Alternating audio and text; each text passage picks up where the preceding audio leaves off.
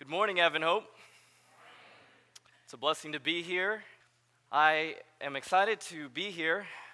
As you know, there's a very important event taking place this Tuesday. What is that event? The election, right? Super Tuesday. Within the last month, I've probably received a whole bunch of emails. My emails have spanned from all sorts of different things, and let me tell you, some of them have made me quite passionate. Some of those emails have really, in my opinion, have fueled sensationalism, emotionalism. Some people have just ran with some of these emails, and some of them say of an impending Armageddon taking place. Some of them have talked about martial law taking place before the election, and then the world's impending doom, or to stock up on beans and rice.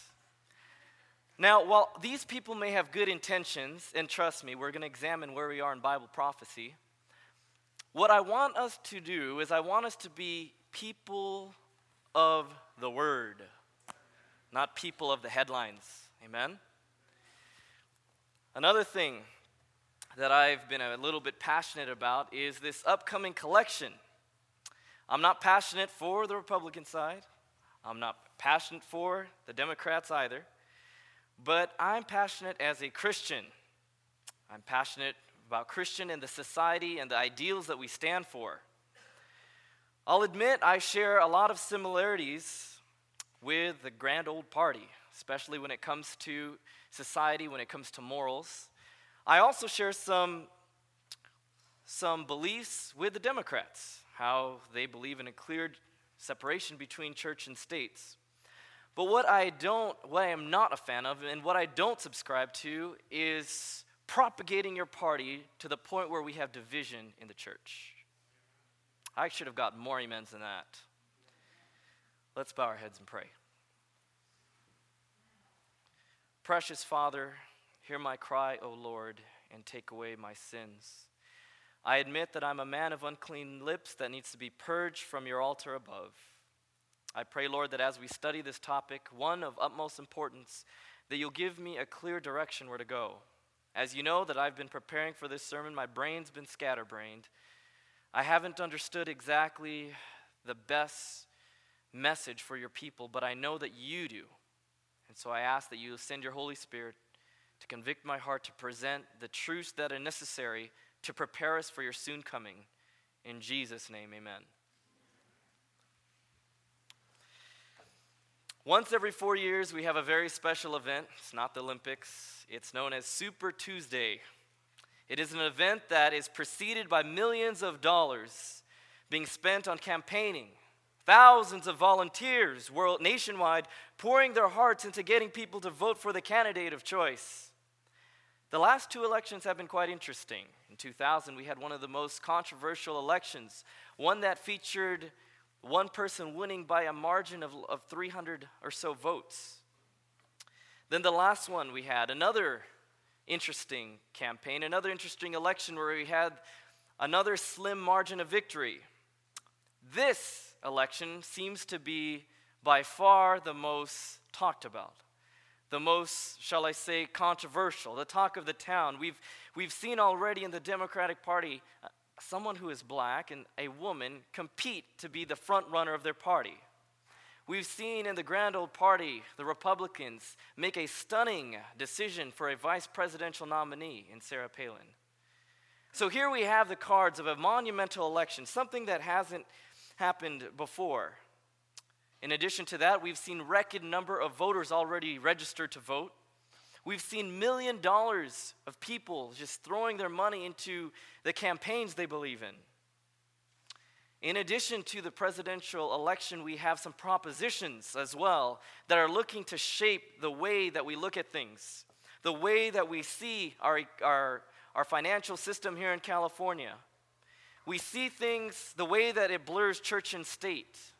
With the additions of Proposition 4 and Proposition 8, we are looking to blur the lines between church and state. Now, I'm not here to propagate my beliefs on different things. I'm not here to talk about what I believe, but instead I want to share some truths from the Bible. and I see some people who can't quite hear me. Can everyone hear me fine? No. Can we turn the volume up? There's a lot of people in the back who can't hear, and they're asking if we can turn the volume up, if you don't mind. Can you hear me now? Better? Better. Okay, thank you. As I stated before, the one thing that has gripped me the most are the different hate emails that I've been getting. Ones that have attacked someone's race and religious beliefs. Another attacking someone's gender. Posting video posts featuring some candidate on Saturday Night Live. Are we vindicating the character of Christ by subscribing to these things? I want to read something very interesting. I'm reading from Fundamentals of Education, page 475. It comes from Ellen White's writings. Now, for those of you who don't believe that Ellen White is a prophet, at least you can do me this favor and say that she was instrumental in helping start the Adventist church, and she should be respected as one. Now, I personally believe that she is one that we should subscribe to. I personally believe that she's a prophet from the Lord. But those of you who are skeptic, at least give her the respect of her being a woman who has published more writings than any other woman in history. Found in Fundamentals of Education, page 475, the Lord would have his people bury political questions. On these themes, silence is eloquence. Christ calls upon his followers to come into unity on the pure gospel principles which are plainly revealed in the Word of God. Now listen carefully to what I'm going to read next. We cannot with safety vote for political parties, for we do not know whom we are voting for. We cannot with safety take part in any political schemes. We cannot labor to please men who will use their influence to repress religious liberty and to set in operation oppressive measures to lead or compel their fellow men to keep Sunday as the Sabbath. The people of God are not to vote to place such men in office, for when they do this, they are partakers with them of the sins which they commit while in office. I got one amen.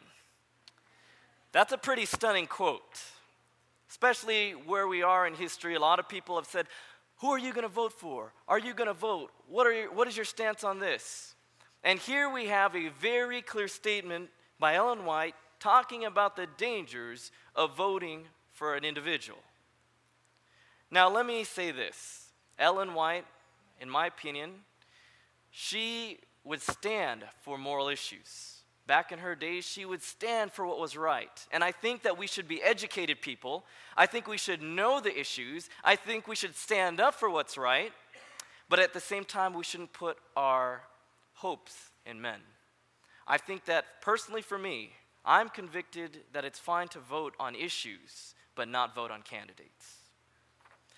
The second quote, which is also quite sobering, is found in Selected Messages, Volume 2, Chapter 39, which is entitled Counsels on Voting.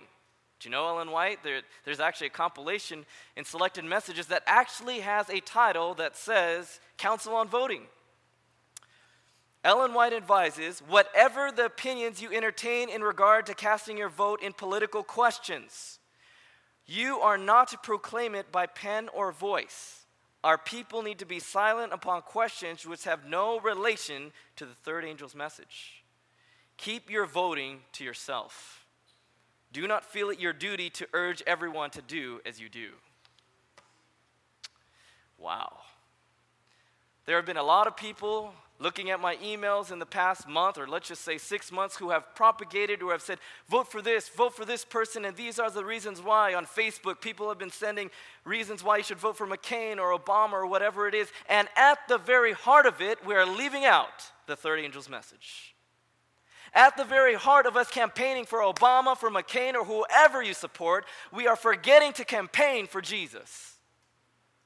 Instead of us being pilgrims, instead of us being Christians, instead of us remembering that we are to be unified, instead of us remembering that we are a body of Christ that should be one mind, we are splitting hairs over political parties. I want you to think very carefully of the decisions you make this coming Tuesday. I love this. If you have your Bibles, turn with me to Psalms 133 and verse 1. Psalms 133, verse 1. I don't know why anyone wouldn't like Ellen White, honestly. For me, she makes a Bible truth come in, and she actually magnifies something in there. Makes it more present to our day and age. And for that, I'm very thankful for Mrs. White. Psalms 133, verse 1, the Bible says, are we all there? Behold, how good and how pleasant it is for the brethren to dwell together in what? Unity. If you are to vote this coming Tuesday, if you, in fact, disregard my advice or disregard this advice and still want to vote for a political candidate, that's between you and the Lord. But I urge you to at least not split hairs or divide family or divide religion over this issue. Let's go to Ephesians chapter 2, 4 through 6. Let's go to Ephesians chapter 2, 4 through 6. Here we're seeing Paul write to the church of Ephesus in Ephesians chapter 2, verse 4 through 6. And when you're there, give me permission by reading by saying amen. Ephesians chapter 2, 4 through 6. Ephesians chapter 2, 4 through 6. The Bible reads, by God who is rich in mercy for his great love wherewith he loved us, even when we were dead in sins, hath quickened us together with Christ, for by grace ye are saved, and hath raised us up together, and made us sit together in heavenly places in Christ Jesus. For me, this right here is more important. Instead of us propagating a certain political candidate, we should remember this, that it's Christ who is rich in mercy, who wants us in verse 6 to raise us up together and made us to sit together. You know, it's so hard to sit someone in potluck or so hard to sit someone across from you if they are just advocating exactly where they stand or telling you why you should vote for this person or that person. Let us all be united. Amen? I love this quote. One of my favorite quotes in all of Mrs. White's writings is found in Ministry of Healing, page 470. The strongest argument in favor of the gospel. Listen carefully. The strongest argument in favor is not the sanctuary message, is not righteousness by faith, is a loving and lovable Christian. How are you going to be a loving and lovable Christian if you're creating division, if you're telling someone, you need to vote for this because this person will be this and all these different things? Ellen White specifically says, you want the strongest argument in favor of the gospel? You want to win someone to Christ? Be a loving and lovable Christian. All right. My next thing that I wanted to, as I said, that has caused quite a passion in the last few months has been this whole economic crisis. This whole idea that we're in a recession. Now, let me give you an idea that where I am. As a kid, I knew I wanted to be a business major. Economics was my favorite subject. I've always been intrigued with the Dow Jones Industrial. I traded options and I looked at different currencies. I knew economic markets. One of my favorite things was Keynesian economics. I loved economics and I loved the idea of business markets. When I was growing up, I remembered that I was really intrigued with economic markets. I knew from a child I wanted to be a business major. It was 6 years ago that I fell in love with the Lord, and I realized a need, a change, one where I had to change my mind. Instead of being rich in the world, I needed to figure a way, how am I going to be one who lives for the Lord? I remember going through the prophecy seminars and getting the Bible studies for the first time on Revelation 13. And let's turn there, and I'll show you a passage of Scripture that I accepted by faith, but I didn't understand how we'd get there. Revelation chapter 13 and starting in verse 11. Revelation chapter 13 and verse 11. Some of us here, I'm sure, have read this many times before. Some of us have done Bible studies of it. Some of us have preached on this subject. When I was new in the faith and I was studying and I was looking at these truths for the first time, I have to admit I accepted everything. But to see this, I had to accept it by faith. I didn't understand. I didn't see how it was going to happen in my day and age. The Bible says in Revelation chapter 13 and verse 11, are we all there?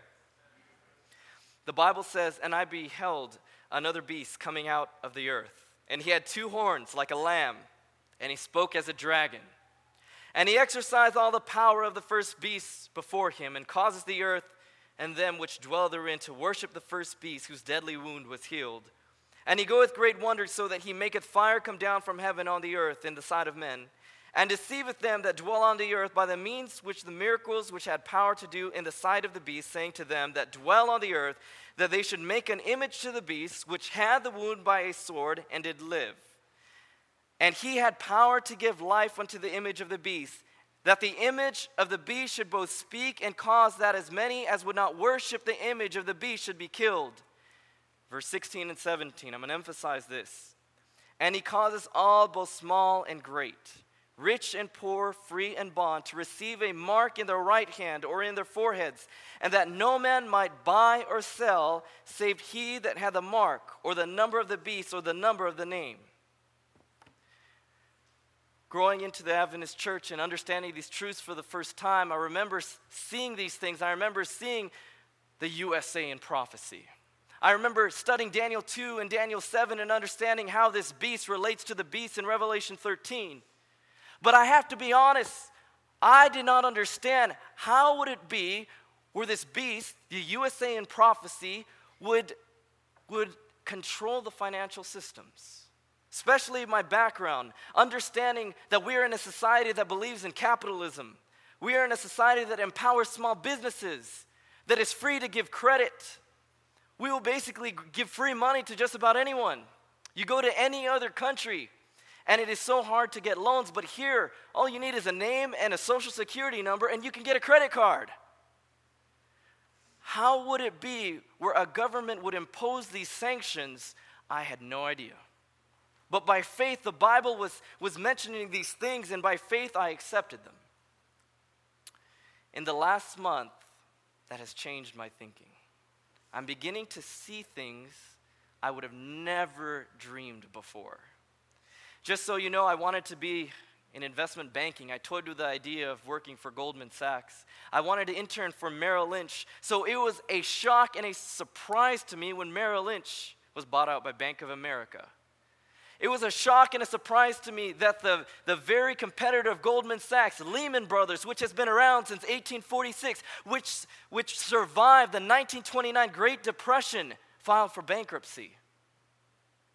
I began to think, what in the world is going on in these markets? Let's turn to James chapter 5. James chapter 5, as we reveal that the Bible has truths for the very age that we're living in. James chapter 5, verses 1 through 5.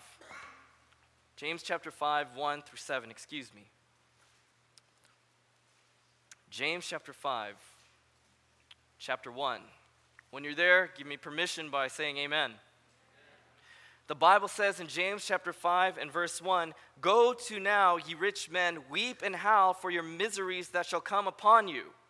This is specifically talking, it seems like, to rich men, to people who are rich. If you want to look at the U.S. economy, the number one superpower in the government when it comes to military, when it comes to our own financial system, did you know that if California were to become its own economy, we would be the number 4 economic system in the world?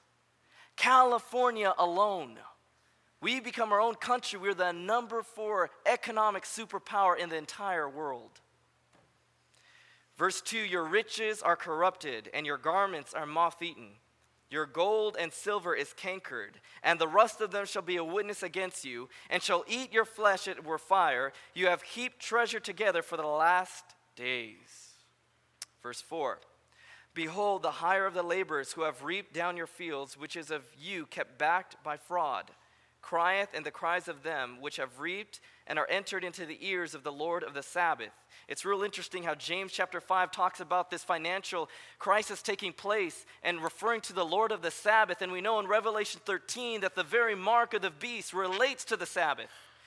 Verse 6, "You have condemned and killed the just, and he doth not resist you." Verse 7, here's the good news. This is to you, to me. "Be patient, therefore, brethren."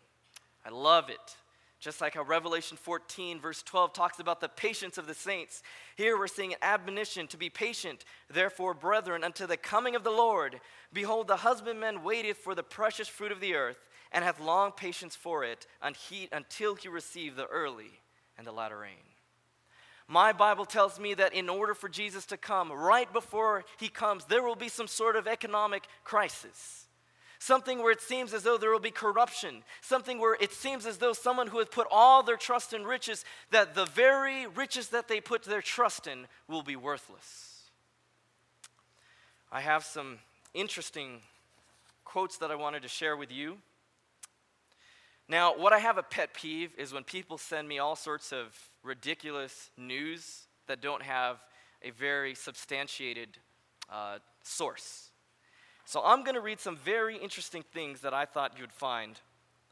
It says here, on October 2, 2008, Warren Buffett, the world's richest man, it's not Bill Gates anymore. For the first time this year, in 15 years, Bill Gates was not the world's richest man. Warren Buffett replaced him. It says, this really is an economic Pearl Harbor. That sounds melodramatic, but I've never used that phrase before, and this really is one. Warren Buffett, recorded by the Associated Press on October 2, 2008. Listen to what's happening to the very banks and the things that we've put our trust in. We see in Lehman Brothers, an investment bank that predates the Civil War and weathered the Great Depression, filed the largest bankruptcy in American history, Associated Press, September 15, 2008. 2 days later, the Fed rescues AIG in an $85 billion loan to save AIG. Then we have IndyMac Bank seized by federal regulators. The Pasadena-based thrift failure is the second in size only to the 1984 failure of Continental and Illinois Bank, July 12, 2008. On September 15, 2008, the meltdown in U.S. finance system pummeled stock market. The Dow Jones, which lost more than 500 points, the steepest point drop since the day the stock market opened after September 11, about $700 billion evaporated from retirement plans, government pension funds, and investment portfolios in one day. $700 billion. Now, it's real interesting to note that last year about this time, in October, did you know that the Dow Jones Industrial was at the highest mark ever? They had topped the 14,000 mark.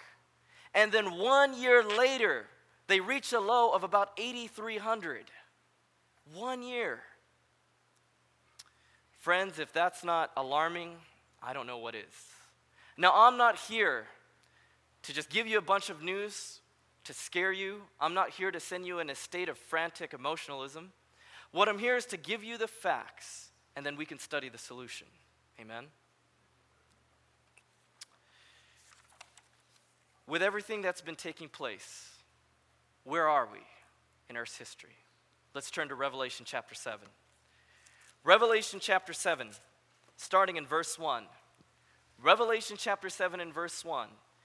I have just a few minutes left, so I ask as I unwind in these last few minutes that you pay careful attention, because now we are studying the most important part. We're studying where we are in Bible prophecy. We're gonna ignore all the economic stuff we've heard. We're gonna ignore all the sensational news that we've taken place, and we're gonna study the Bible and the Bible alone. Amen?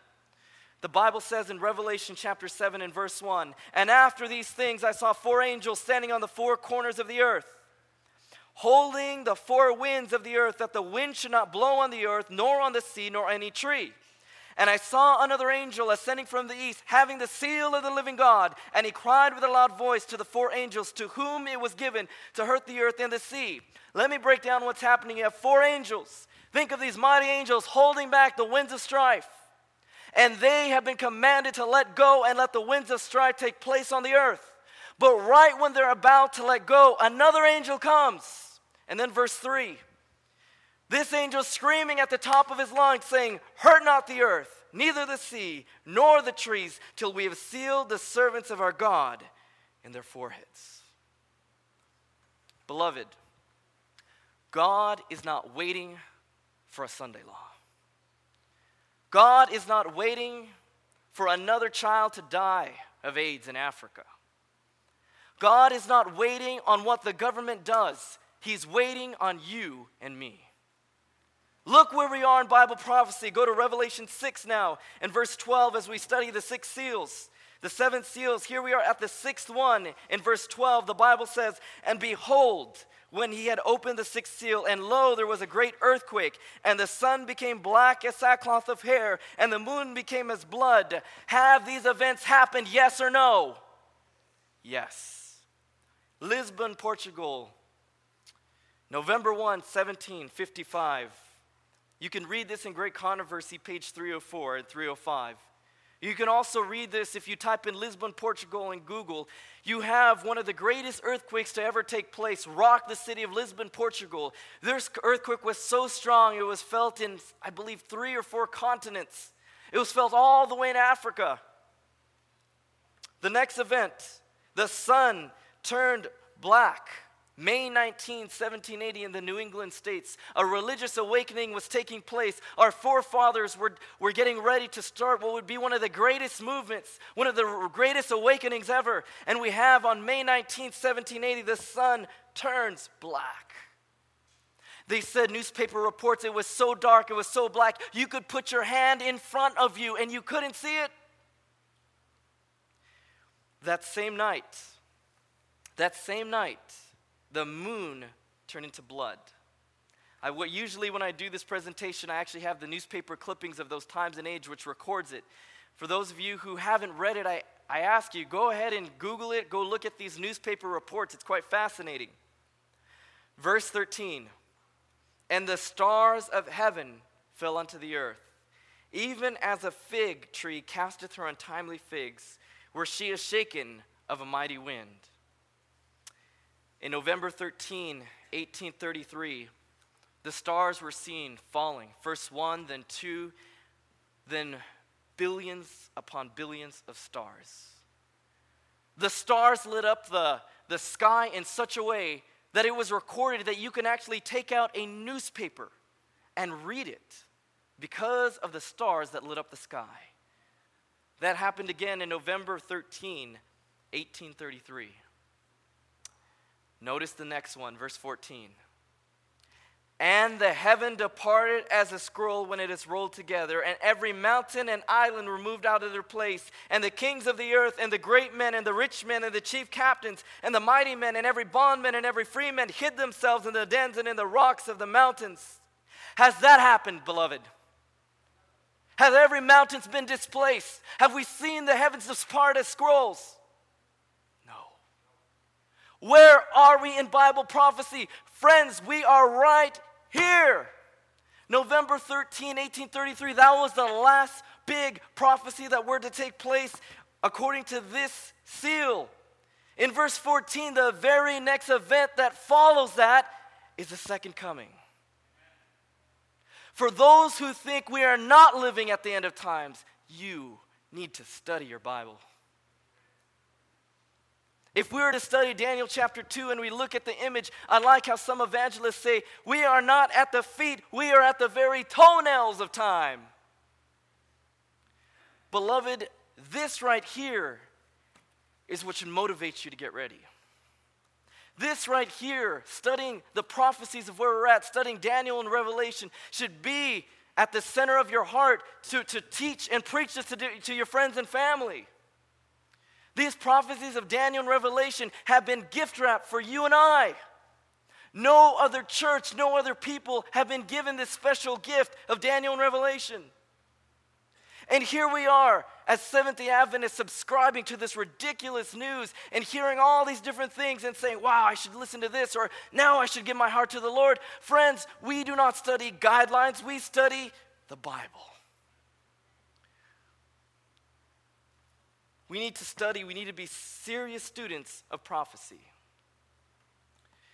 With the recession, with the election, what has that done for our society and where we live in?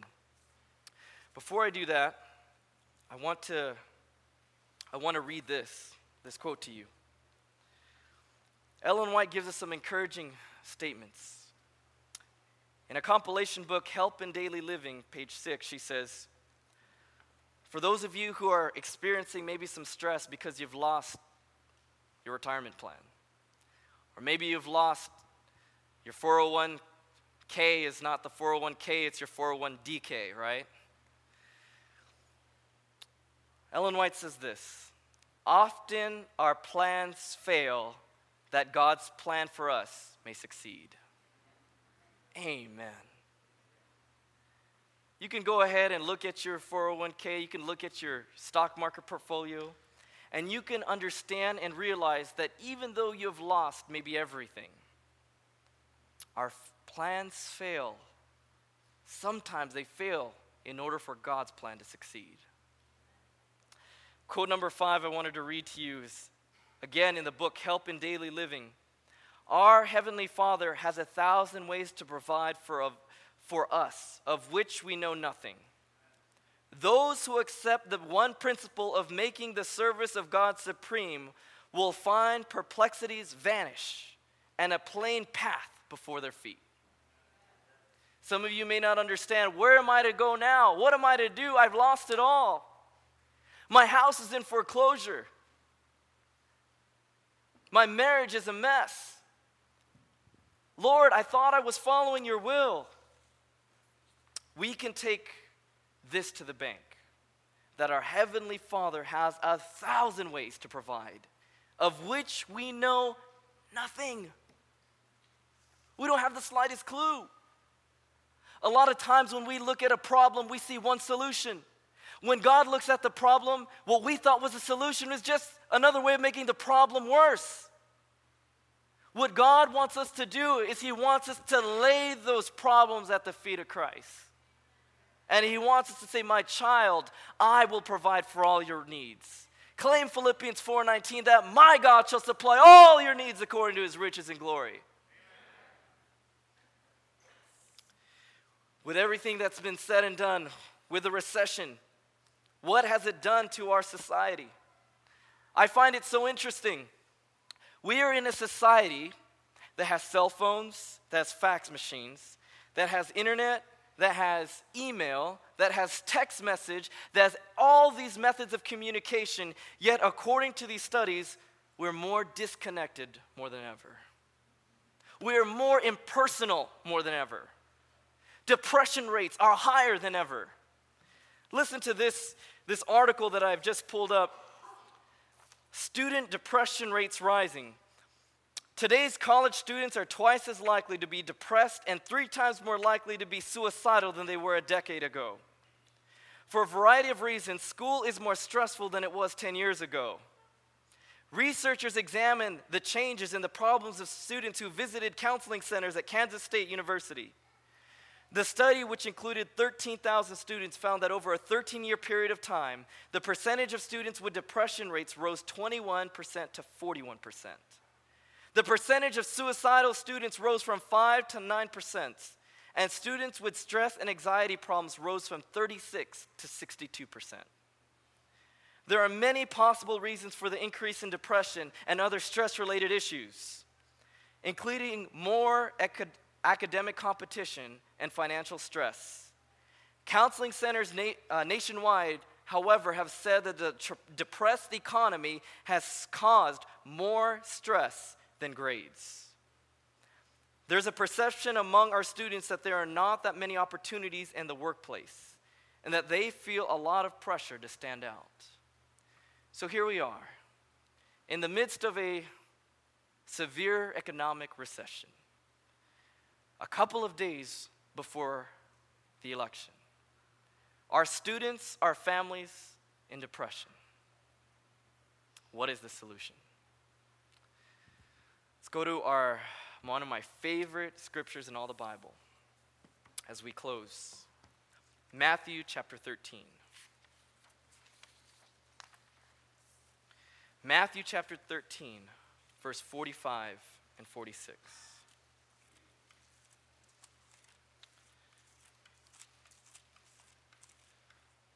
Matthew 13, verse 45 and 46. Are we all there? Amen?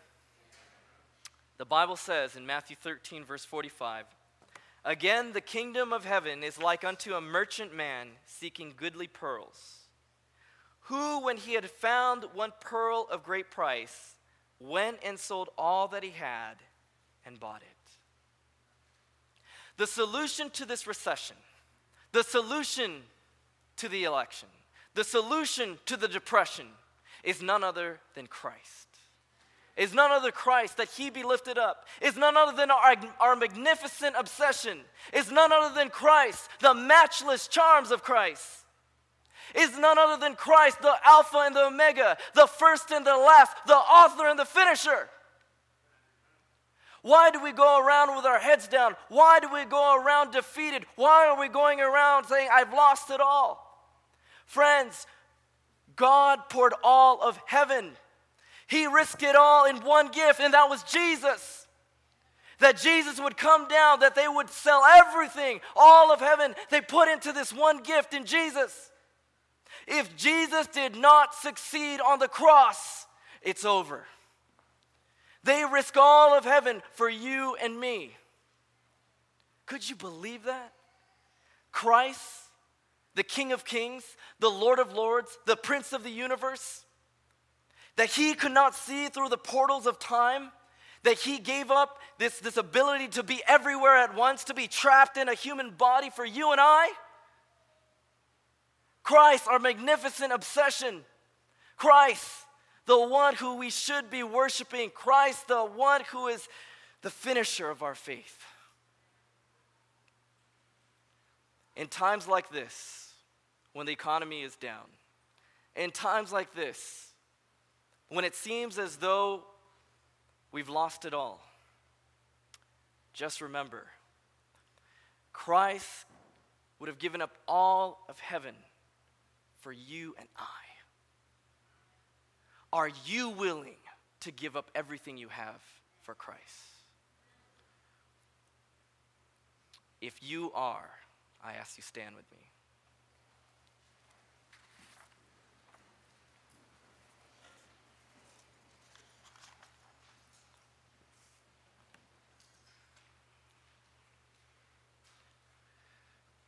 Precious Father, we come before you,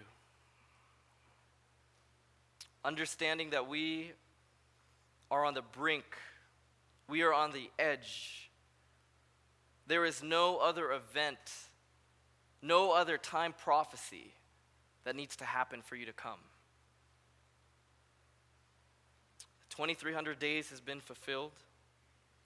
Revelation 6 has been fulfilled. The only thing that we're waiting for is to see the clouds depart as a scroll. But Lord, what you are waiting for is for your people to give up all the idols we have in our life, to realize the things that we have in our lives, the monetary goods, the possessions that we have, that it's worthless. Help us, Lord, to come to that point, to be like that merchant, to be able to sell everything that we have for Christ. Lord, I pray that you save us into your kingdom, that we will not subscribe to these fanatical, emotional news that's taking place around us, but instead we will be students of the word, that we will stand though the heavens fall, that we will be true to duty as the needle to the pole. That is what you want for us. I pray that we can live up to that standard. In Jesus' name, amen.